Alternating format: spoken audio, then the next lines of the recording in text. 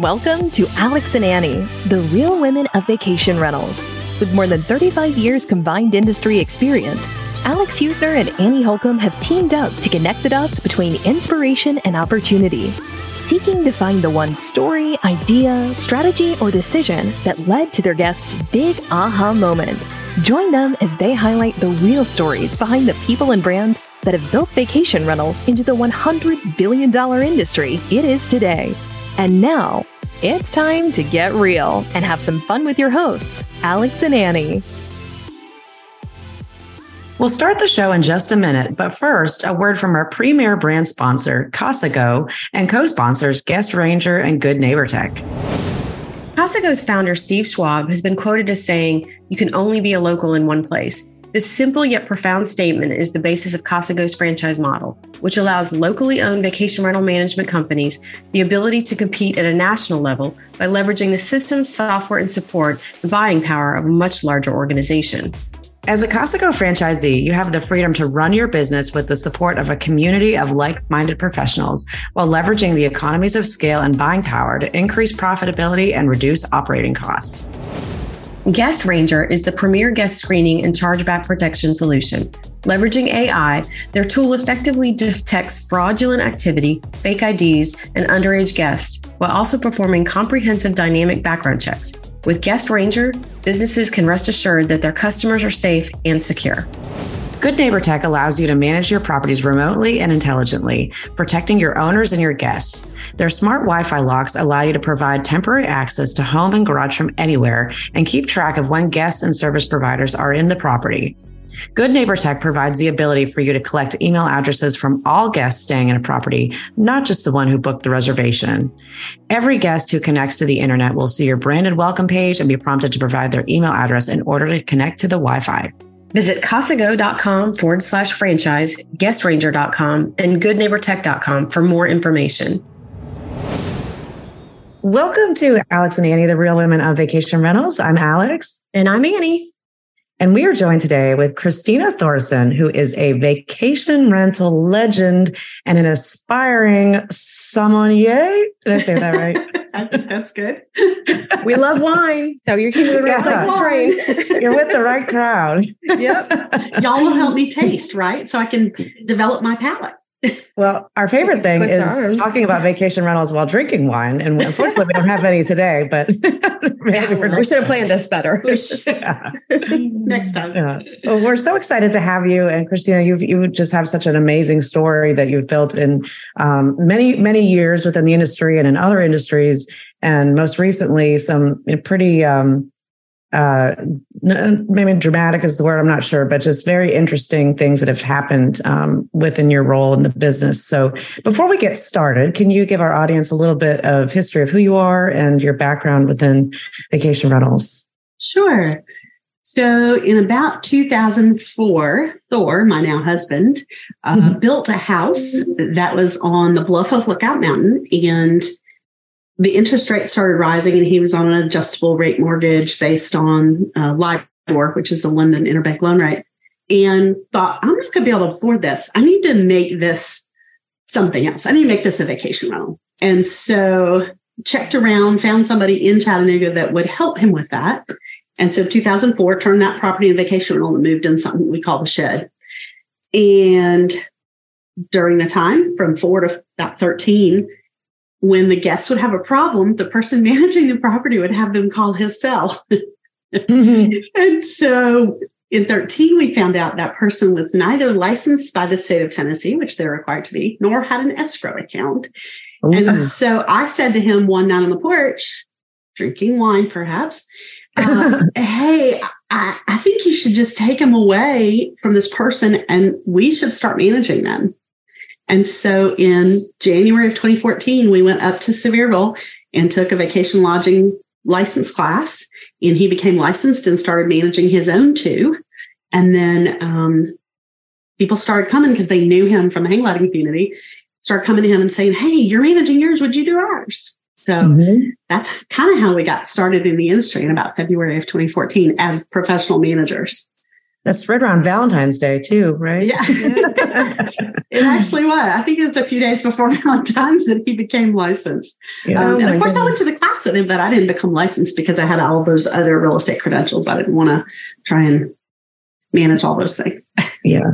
Yeah. So how did you grow? Like, so when you, well, recently, I mean, we'll go touch on it. Recently you sold it, but back then, like how did you grow your business? Cause I mean, that was at a time when vacation rentals was growing slowly and kind of quietly. I mean, Alex and I've been around for enough time to know that the last few years has been the boom, but it's, things were slow and you were in I mean, Gatlinburg is a big market, but Chattanooga is not a huge market for vacation rentals, or at least it wasn't at the time. No, it wasn't. So I think we were one of the first properties in Chattanooga in like 100-mile radius to be on Flipkey back in the day. Oh, yeah. So we were paying for advertising. Thank you, Jeremy. And why'd you sell it anyway? Right. Yeah. All the things. I used to love I've had this Flipkey. conversation. We were on Flipkey and then paid to be on HomeAway. And then, of course, I think VRBO bought Flipkey and then HomeAway bought VRBO. That whole thing happened. Yeah. When we decided we were managing, it was really not intentional to open a company, although we opened a company because he is a former military policeman. He's a rule guy. We want to make sure we're following all the rules.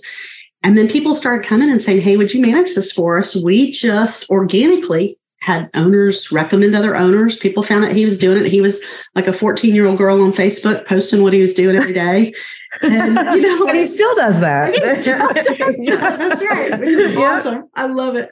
But he would be like at my office and have this gorgeous view or off or whatever. And then we had a good friend who was real interested in us helping a local land trust called the Tennessee River Gorge Trust with their property. They had a property on the river that they were using for events and brides, and they didn't like it. They're spending a lot of time and a lot of money. They weren't making any money. And they came to us and said, hey, would you help us manage this? And that became like our fourth property. So wow, we just grew from word of mouth until we decided, oh, now we have payroll. We should probably do something intentional. Because we really didn't plan any of that. I think that's how so many of us have gotten into the business, and even the business owners, that they didn't realize that they were actually building a business until all of a sudden it was like, okay, wow, I need software and I need people to be able to manage this empire that is like quickly growing in front of my eyes. And it's interesting to see that happen in so many different areas of the country, that it's just a similar path for many of us. But unintentional. It wasn't like in fifth grade I said, "Oh, I want to be a vacation rental manager." Right? Yeah. Most people never. Unless you're born into the business, it's not like you aspire to. Like, I'm going to go to college and learn all about vacation rentals. Yeah. There probably should be a class for it, though. Just to give a little bit of foreshadowing, and we'll touch on this in a little bit. But you recently sold your business, about a year and a half ago. Is that actually, we closed June 30 of 22. So 7 months. Okay. So you had been in the business for roughly 6 years or so before you decided to sell. Tell us about those early days. I mean, Flipkey, I certainly remember that. And I remember things were so much easier back then. People just sent in an inquiry and you wrote back, and sometimes you hear from them, sometimes you didn't. But it definitely put a lot more control in the hands of the operator, I think, to respond how they wanted to and control that guest experience. But talk about the early days and maybe just some of the struggles that you guys experienced between those years of, the 2015, 2018, 2020 in that time. Sure. So 2014 is when we technically opened. By 2015, we had 4 properties, and by the end of 2015, early 2016, we had like 7 or 8. Some of the early struggles were not knowing a thing about vacation rental housekeeping. Right? Yeah, sure. Every surface, every time. What are we talking about here? Just change the sheets, right? Yeah, exactly. So we didn't know. And so we had some residential cleaners that were working for us on contract basis. And then early 2016, we had a meeting with an attorney. We thought, okay, now we have a fairly substantial amount of income coming in, and we've got a couple of employees. We need to make everybody an employee because we're telling the housekeepers when and where. Yeah. So figuring out the legal aspects and the operational aspects, how does the trash get taken off? Most of the houses didn't have internet. I mean, it was a rural market, right? Mm-hmm. We were out on Lookout Mountain. We were out on the river west of Chattanooga, down the valley in Lookout Valley on the west side of the mountain. Trying to find the right people for the right seats. We didn't even know that was a thing. We just were like, hey, can you come help us? Yeah, please. Look nice. Yeah. Just begging. Yes, just begging. And then trying to professionalize it as we learned more and more about it. We were early adopters to Escapia. So in 2016, we had 8 or 9 properties and we were getting, or maybe 10 properties. We had a little thing called Res Key that was basically just calendar ops, right? Mm-hmm. And pushed back to our Verbo and Flip Key, I think, or Homeway and Flip Key. I can't remember exactly. And so I had met somebody and I was like, oh, we really need to be on Escapia. We'd been doing the accounting on a legal pad. We'll be back in just a minute after word from our premier brand sponsor, Casago. I've done every position in this company. I mean, started from the ground up. I was done right. I just did everything. So I've done it all. Not to say that I don't still enjoy vacuuming. I love that. You get burned out a little bit and you lose your, like, I don't know if I can do this anymore. That's Kelly Hill, Casago's franchisee from McCall, Idaho. Her company, Done Right Management, had been a leader in the market for many years, but as larger national companies started to gain ground, Kelly felt like she was losing control of the business. I was my way out the door before Casago came. I really was. I think I was considering selling the company because I was at that point where I was getting like, maybe this isn't for me. Ryan and Steve approached me and it was like they sang a song to me because I was like, this is what I need. I need direction. I'm looking at the bigger companies and I'll say, Vicasa's out there and I admire them for a lot that they do. They have a lot of bandwidth here. They have, bulk. And so they can do things a lot cheaper and their systems are great. And I looked at Casago as the opportunity that we needed to get there, to have some of those advantages. We asked Kelly about the transition to becoming part of Casago and her thoughts on the benefits of becoming part of their franchise model.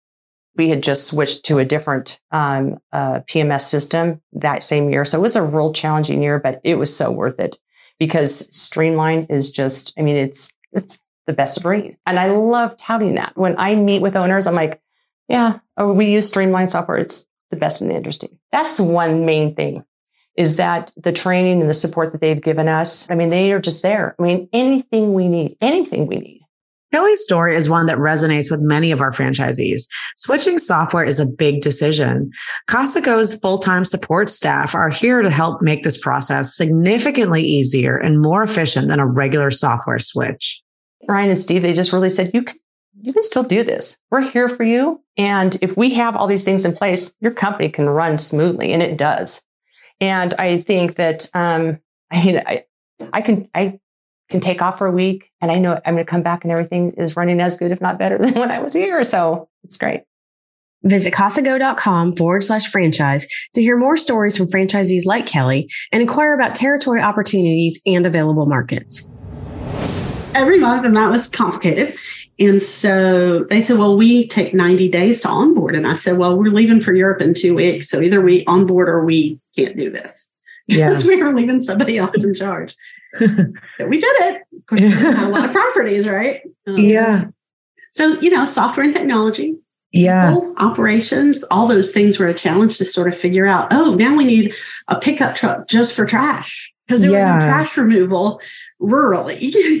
Especially where you were. You were having to cover a wide geographic area. The Smokies and Chattanooga, that whole area. That's... If you're managing in different parts there, you're having to send crews in very large distances, but operationally that's tough. He called it windshield time. Yeah. So there were a couple of later years in 21 and 22 when we were putting 30 or 40,000 miles a year on 4 different vehicles. Wow. And that's just that's trash and maintenance, basically. Oh my gosh. Not because our furthest property was probably 65 miles. Wow. So we were, between properties, it's not very reasonable distance.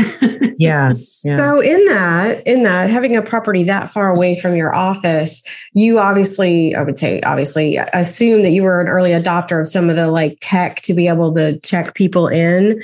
I think that has really come into its own in the last couple of years, but that was kind of at the beginning of the like, don't touch your guest phase, like when that was really happening. So how did you decide that was a way you could operate, or was it just by necessity? So when we started the company, we decided we did not want to have keys. We wanted electronic locks. We wanted to be able to do those remotely. So we used a company called eRental Lock, which basically was a logarithmic card. And you put in the data time of start of the reservation and the data time of finish. So you didn't manually make every code for every reservation. And we popped that into the emails to the guest. We figured we as guests, we don't need to meet you. We don't need to come get your key and talk to you in your office. And because we didn't have a real estate arm, we didn't have a brokerage. So we weren't trying to bring the opportunity for those guests to sell, right? We weren't trying to sell them property. So we didn't need to meet them in person. If they were happy, they go to the property, love the space, have a great time, and check back out. And we didn't hear from them because they didn't need anything. It was great. Great for them, great for us. Because that's how we like to travel. When we started, Thor will tell you, I was a huge advocate because I had guest perspective of one price per night, like one rate. Cleaning, taxes, everything included, no additional fees. Now that the conversations become so huge. Right. And he was, after about, maybe 18 months, he said, I think we should charge sales tax. We're leaving all this money on the table. Because when we started, they were like, we were one of the first people on the internets, But then when we went back, like in 16, there were like 17 properties or something ridiculous, really small number for Chattanooga. And he said, everybody else is charging these things, cleaning and sales tax. We should probably we're just leaving that on the table because our nightly rate I was doing a nightly rate study manually once a quarter because I'm a weird appraisal geek, right? So talk about like scrape data. I was literally looking at every listing and seeing how they were listed on the different sites. And that's so funny. I mean, that's been my experience as well. Just literally looking on other websites. I mean, back in those days, that's what you did. 'Cause I mean, there were no tools. There were no dynamic pricing tools in the 2014 to 18 or so. I'm not sure when they started. Probably around 18 or 19, I'd say. But it was looking at websites, and it was very time consuming because some sites made it easier to tell from the onset versus some you have to go all the way to the checkout page. And then, everybody does things a little bit differently. And I think that there's greatness in that, but there's also, this is not comparing a Hilton to a Marriott on Expedia. It makes it very difficult for people like you, who actually you were essentially the revenue manager without even knowing that was probably a title at that point. Exactly. Yeah, I'll date myself and say that I remember we would have meetings on Monday and take the reservation team offline, and they would call around. Like we had, that's what they would do. They would call around and then come back with their report. Like the reservation manager would come back in and tell us what all the competitors, handwritten notes. It's like, it's just so amazing where we've come. Oh, it is. The tools we have now are remarkable. Yeah. Now, towards the end of the 2010s, I guess you decided to change software, right? You changed over to Track. And the fourth time. fourth software changed. Yeah, we had changed. Wow, that's a lot. We went from ResKey to Escapia to LiveRes to Track. Oh, wow. Okay. I didn't know LiveRes was in the middle of it too. Yeah. Wow. Okay. Yeah. So a lot of changes over the years. Yeah. So you changed the Track. And then I know one of the things that was so interesting to me when we first met was you were actually, I think, the first one to tell us about EOS and how you integrated that in the business. And it seems like that's just something that's become very common in our industry and probably in other industries too. But it's just recently that's become utilized in vacation rentals. But did you tell us about that? Was that part of Track, or did you do that after Track, or how did that work? That's a great question. So in March of 2020, when everything was starting to fall down in pandemic world, people were getting sick and dying. Thor did one of his famous long hikes, and he called me and he said, I think we just shut it down.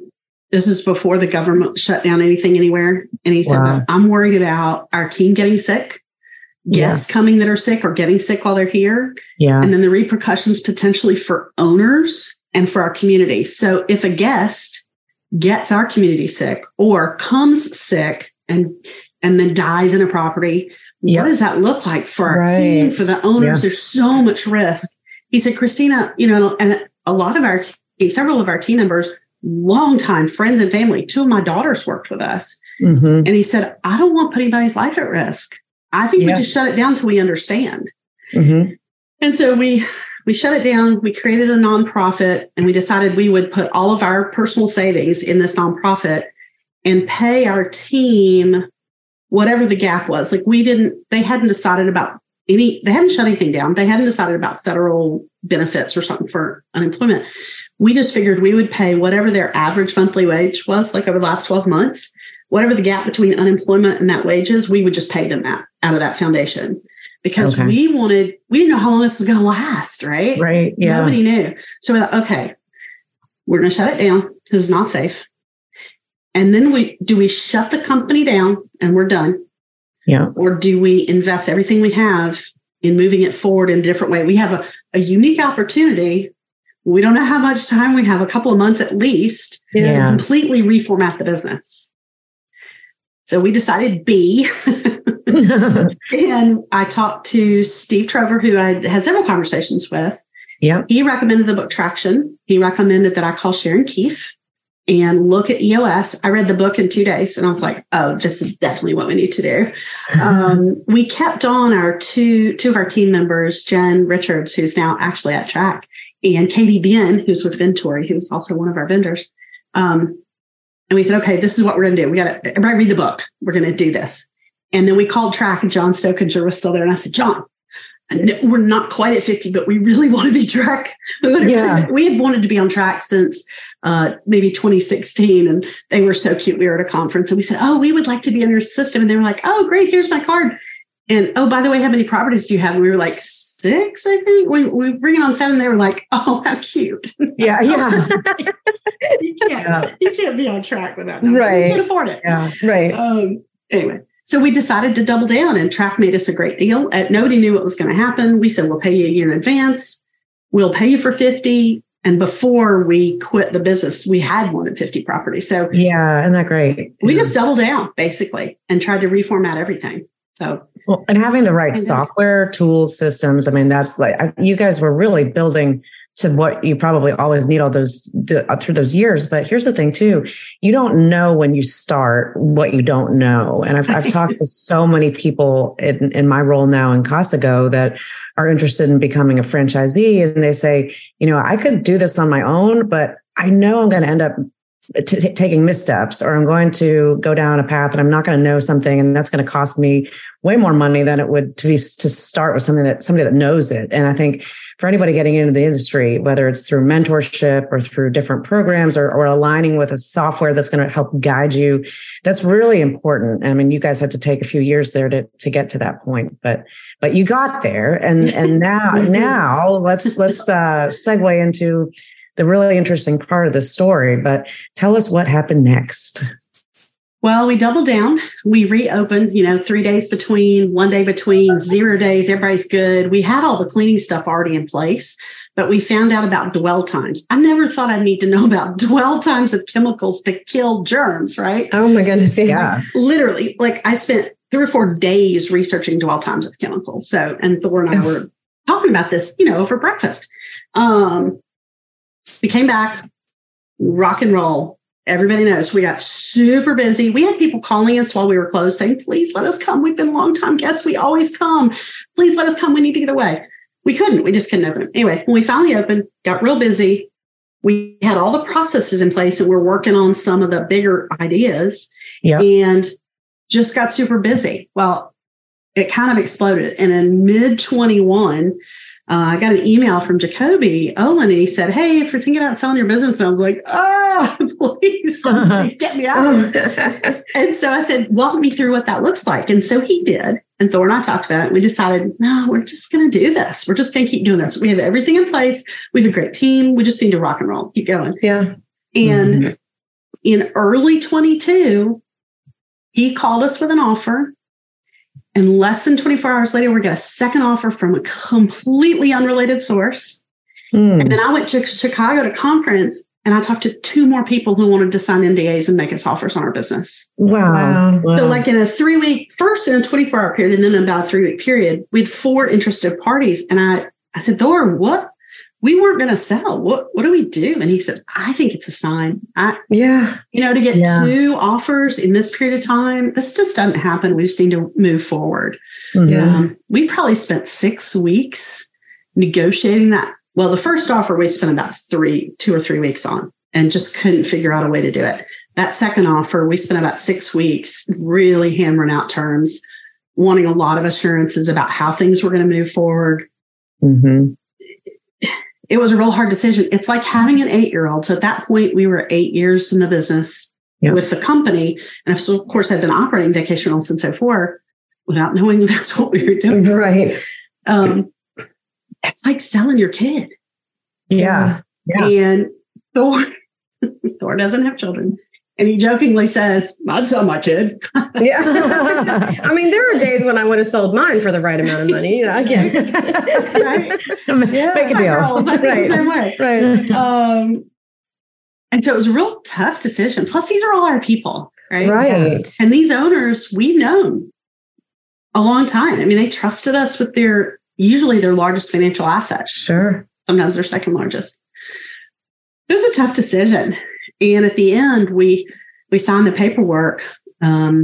We called every single team member in that next 2-hour period and said, okay, this is what we've been doing the last 6 weeks. And this is the direction we're going to see if we can go. Because we had a long contract period. It was like a 45-day contract period. We really weren't sure until day of closing that we were going to agree to do it. Wow. And what was that conversation like with your staff? Because again, you talk about the business is your child, but this is your support system, your family members, your aunts, uncles, cousins. Like this is what it all is. Like, how do you go to them and say, like, I know you've worked all this, but we're getting out, to give them that assurance? Because I'm sure that, again, you want to make sure that they're protected, but there's only so far you can go with a sale of giving assurances. And so a lot of it is just really trying to utilize that comfort that they have with you, the trust that they have in you, right? That you're going to do the best by them. Well, that was hard. It was hard conversations. From our perspective, we just explained our decision-making process and why we thought it would be a good opportunity for them, because it would give them the option of working in a lot of different areas. If they wanted to physically move geographically, if they wanted to move up in a company, like in our company, there's nowhere to go. Right. We own the company. There's really no upward progression if you want to grow in your field. Right. One of the things that we told everybody was, look, if, one of the things we negotiated, we spent about 3 weeks negotiating, is a clause in the contract that said you have to keep our people for at least 6 months. You absolutely cannot change their pay. You can only increase it. And you have to give them these benefits you're promising them. If you don't do that, we have a contract, we'll sue you. I mean, Thor was, he can be kind of direct. There were several times I thought they were just going to throw up their hands and say, never mind. Right.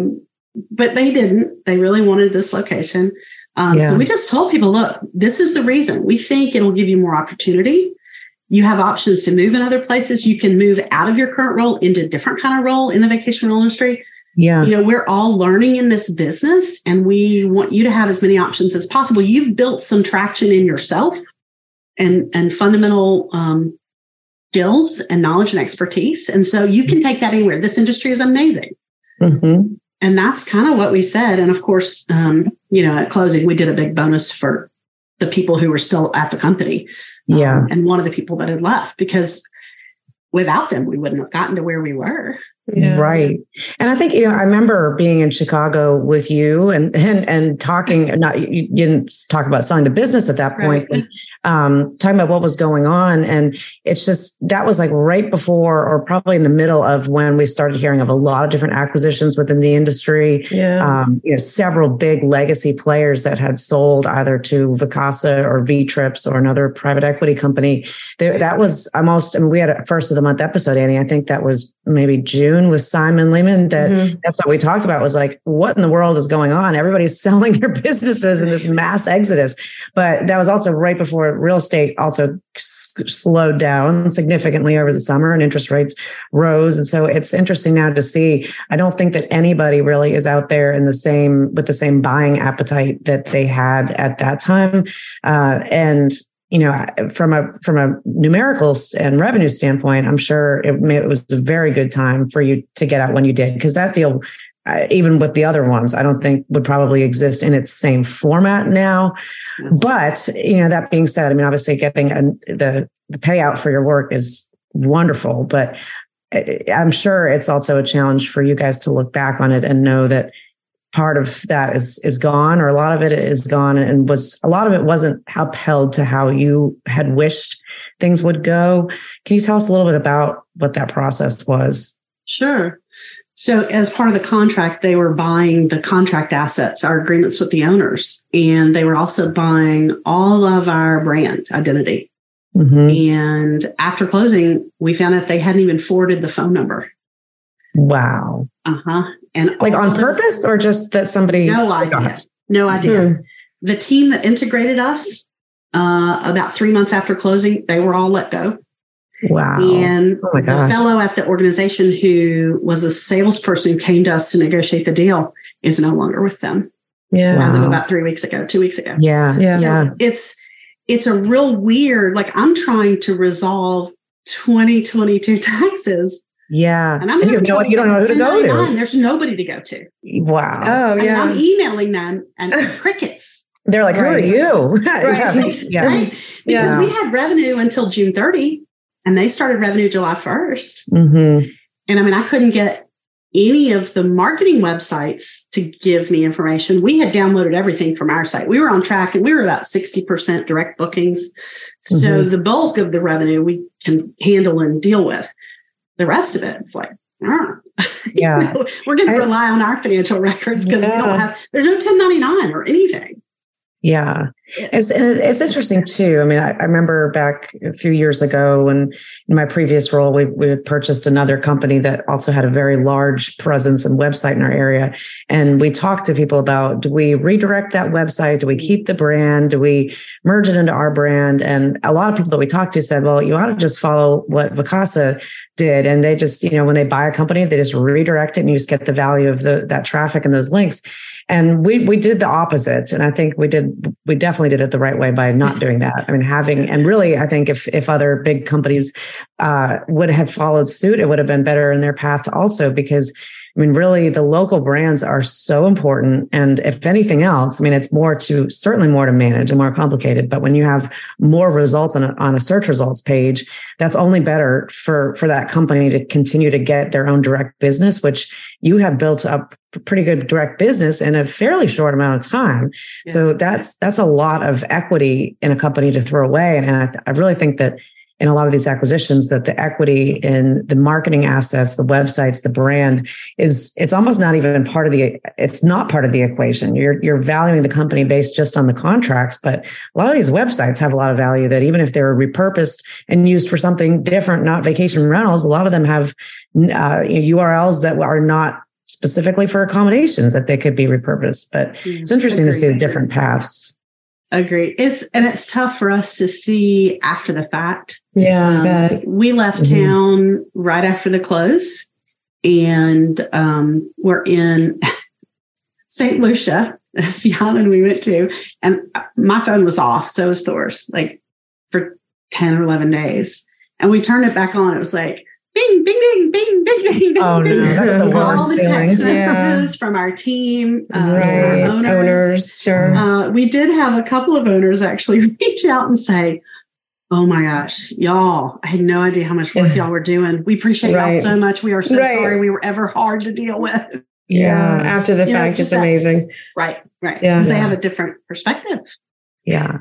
So in your sale, how long, other people have talked about, there's different clauses, I guess.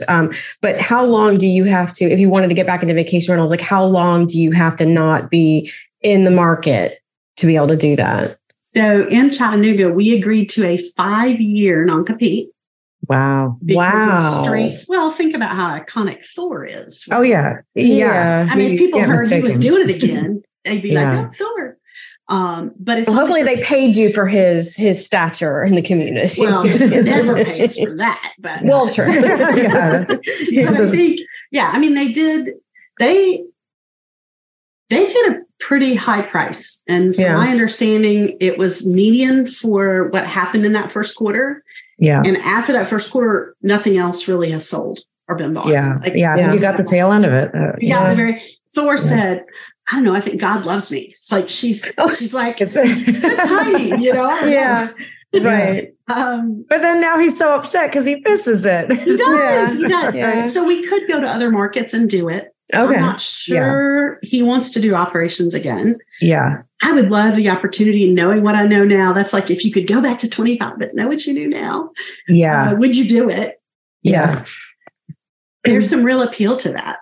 Yeah. You know, hearing about Travis and Rebecca talk about the 100 Club, which I love the idea. Yeah. We were initially part of that and then weren't. We decided to stop doing it, but because it wasn't done yet. But hearing them talk about it, I would love to be a part of that. Like that kind of stuff that people are doing. Yeah. I think we would probably go franchise. I mean, I think we would probably call you. Right. Well, I know somebody that I can hook you up with somebody that can right. Yeah. Somebody knows about franchises around here. But I think that's probably the route we would go, because why beat your head against a wall? Right. Yeah. It's, I mean, to start from scratch is even if you've been in the business, there's still so much to begin and start building that tech stack and all the processes and everything that you need to redocument. But it is interesting. I think being in the position that you guys are in, it's like, I would imagine you kind of have that feeling of like, you almost want to, and I think Thor wants to prove it to himself that he can do it again. Yes.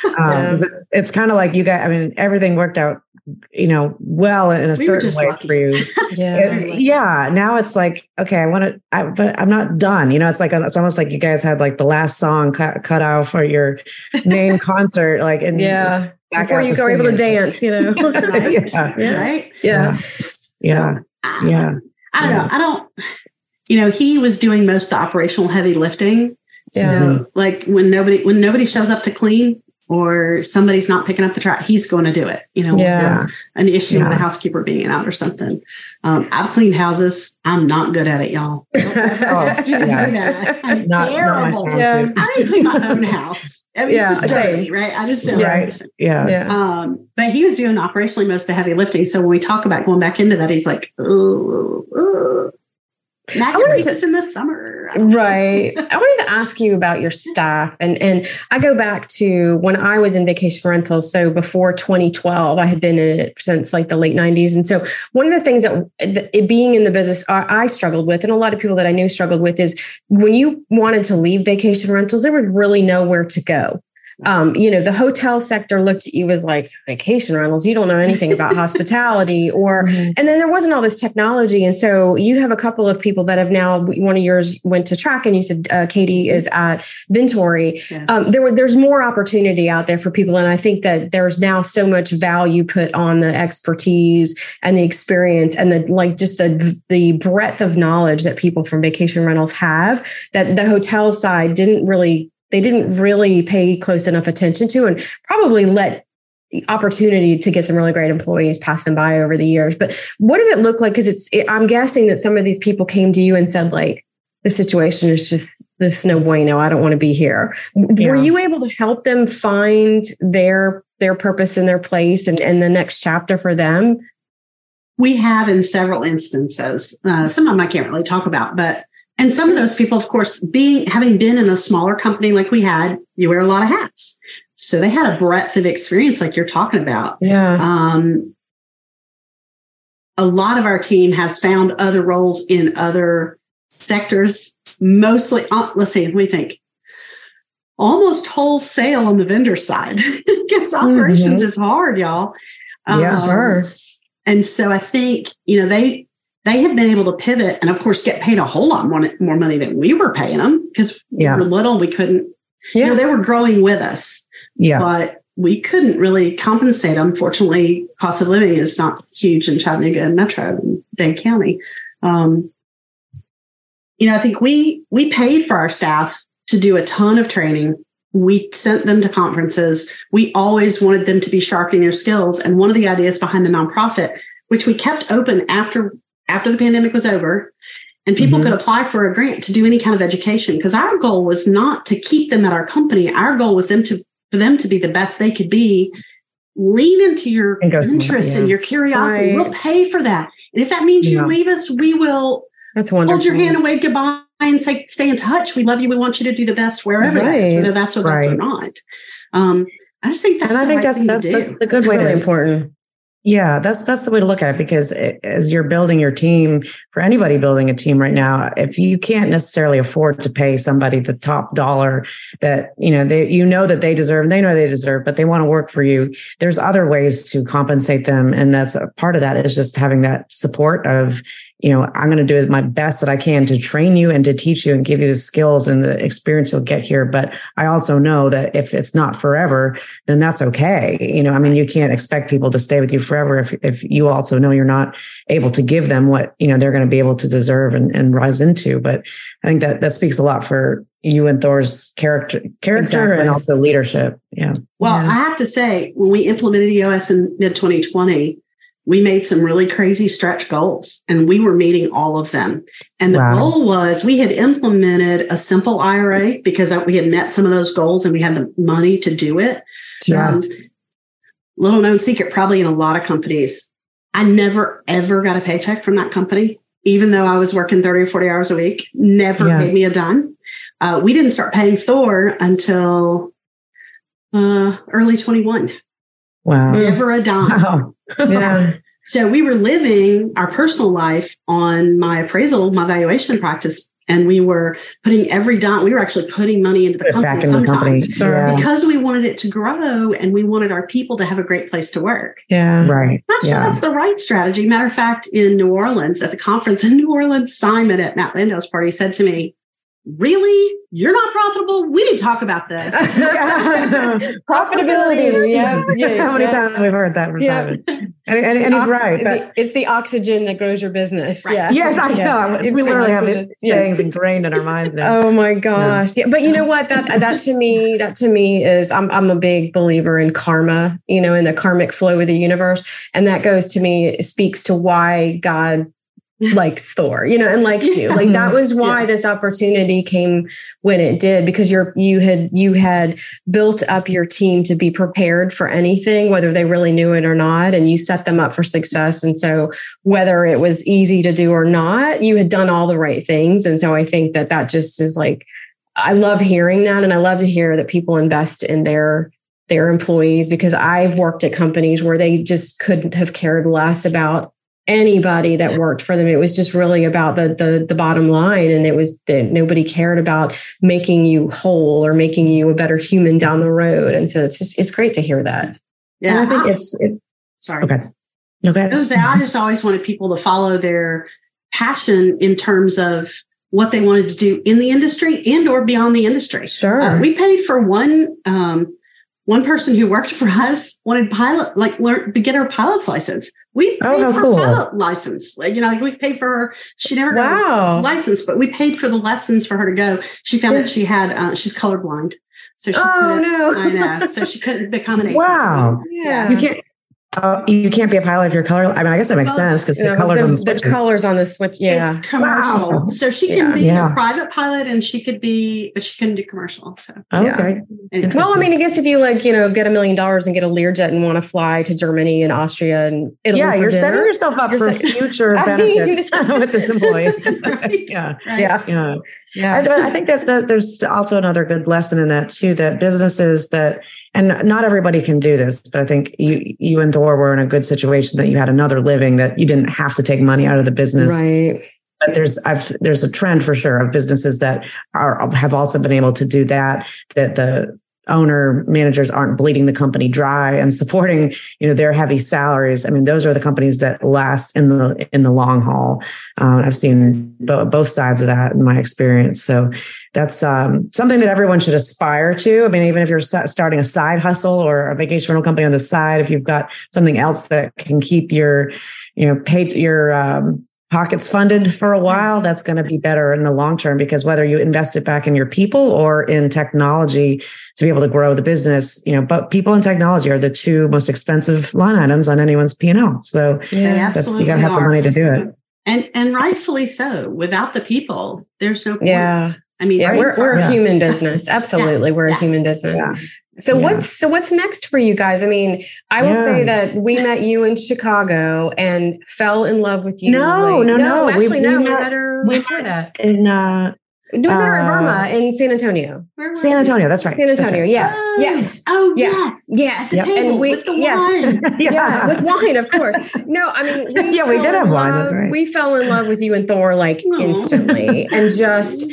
this has been a long time coming, get our calendars to sync to get you on the show. But you are just one of literally my top 5 managers in the business. Just your energy is fun. And so I remember when you told me at DARM that you had done this, and you were like, it's not public, it's coming out. It's we told a few people. And I was like, I remember walking away going wait a minute. No, that can't, I just heard her wrong. Look, what are you going to do? I need to see you. I need you at these shows. Yeah. So we've been tossing around a lot of things. I had been accepted to an MBA program late this summer. Oh, congratulations. I always thought I was going to do MBA PhD because I'd love to do a PhD in data visualization. So in my other world, in real estate valuation, appraisal review, and litigation support, I do some expert witness testimony, and I teach some around the country. I wanted to learn more about that. How do I present information in ways? I mean, I love a spreadsheet, but not everybody loves a spreadsheet, y'all. True. So I wanted to figure out a way to better produce that kind of stuff. So I was thinking, MBA, PhD. And I had actually registered for classes, and Thor and I we watched this movie called Uncorked about a young man who wanted to become a sommelier. And at the end of the movie, I'm sitting there crying, and he says, "What's wrong? What's going on?" I was like, I want to be a sommelier. I want to have my retail wine store that I wanted to do 30 years ago. I wanted to have a wine store. Wouldn't that be amazing? And he said, MBA, sommelier. They rhyme. Right? Sommelier sounds like a lot more fun. Yeah. So if you're just tasting, I could drink the rest of the wine. I think that's a great plan. Yeah. Oh, I love that. I actually called my advisor and I said, can I defer enrollment in the MBA program for a year? And she said, absolutely. We'll take you when you come. We don't. Oh, wow. Okay. That's great. And so they refunded the money, and I'm going to do some thanks to Matty Pauls and some of his recommendations, Matt at TravelNet Solutions Track, because he is a somm. I don't know if you know that. Okay. Yeah, he's very knowledgeable. Yeah. Wow. And he suggested both somm training, which is the Court of Master Sommeliers, and WSET, which is Wine and Spirits Education Trust. So they both have different sort of focus.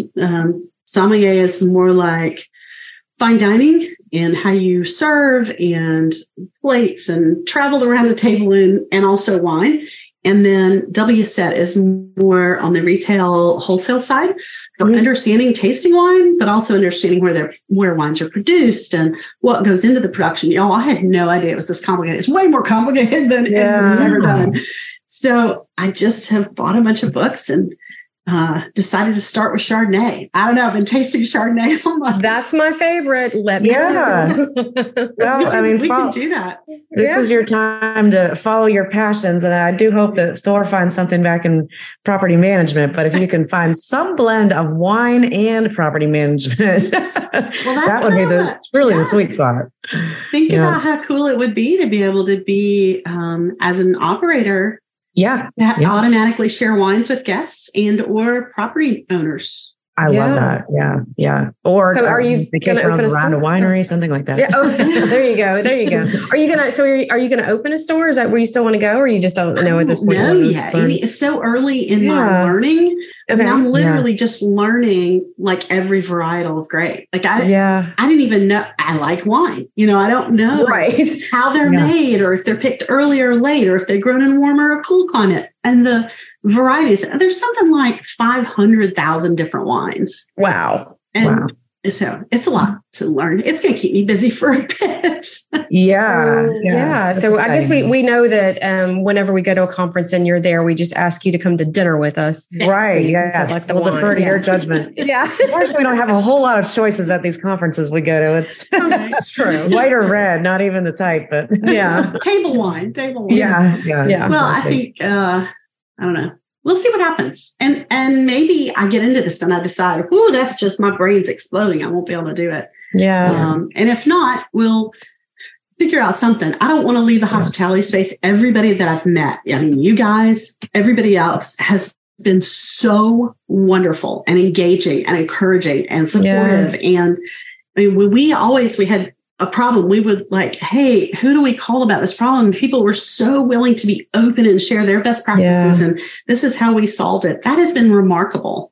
I was in a inventory mastermind for about 4 years. When we finally decided, maybe trying to grow the company, maybe we should market to owners. Like that hadn't occurred to us. Yeah, exactly. So I was talking to CJ Sam about it. He said, why don't you call Brooke Fouts? You remember Brooke was at Live Res, and call him. He's got a thing he's doing.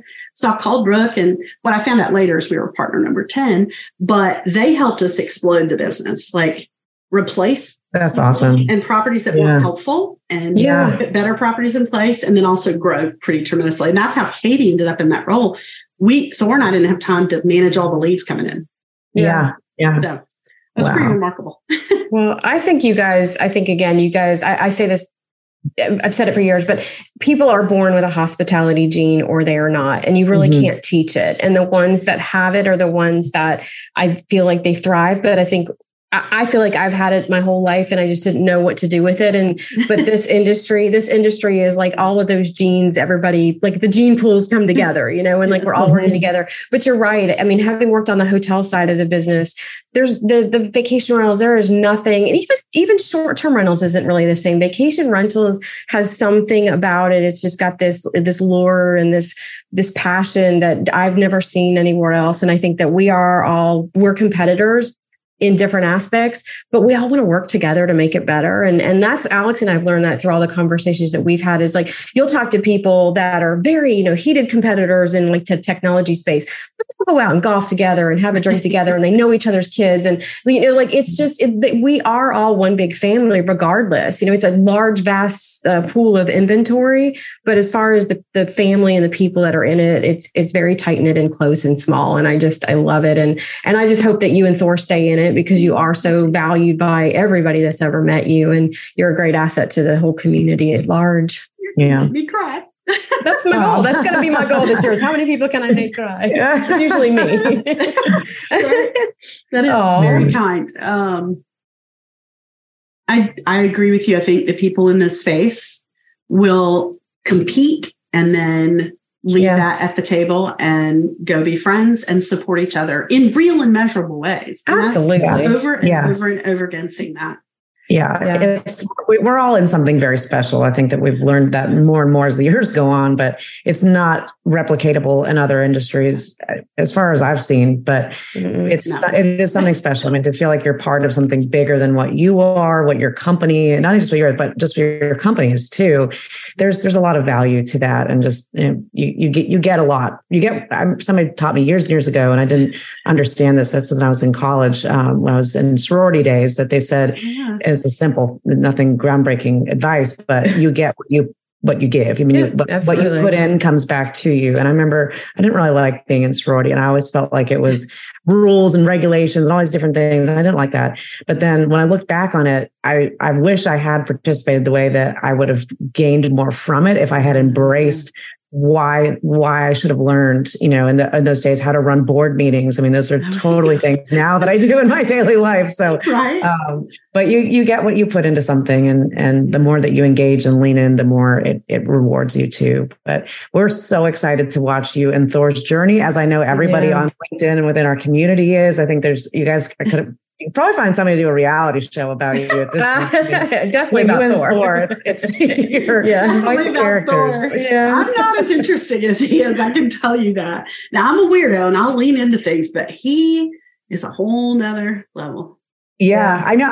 I'm excited to get to know him more. I mean, he's so quiet when we've talked, but I know he's got so much behind him. And I see like you mentioned, the pictures he posts on Facebook, sometimes they're like a beer at 7:30 in the morning. I'm like, that guy is just funny. Like, you would never expect him to be posting some of these pictures, but I love it. He's embraced his authenticity like a whole nother level. I think he has long not cared what other people thought. Like that's just his ethos. Our company values were like always be kind, do the right thing, be a duck, which is like let it roll off your back when it gets through or a teammate you're having a struggle, and also paddle like crazy, make it look easy. But I think those were things that were so important to him. The always do the right thing is like his single personal ethos. And not everybody agrees with what he thinks is the right thing. He don't care. Sure. Yeah. He knows it in the heart of hearts, whether it's right or wrong. Yeah. For him. Yeah. And that's fine. It takes some people. I mean, I've just recently come to some of that, and it takes a long time usually to get to that. So good for him. Yeah, absolutely. Well, we will continue watching your path, and we will certainly have you back again. And definitely, I think the next time we have you and Thor, or maybe just Thor, and then we have you both back together. Yeah. We want to come and go on a nature walk with him while we record. That's probably the best way to get him in his element. Totally. That would be fun. Yeah. Down on the mountain. If anybody wants to get in touch with you, Christina, what's the best way to reach you?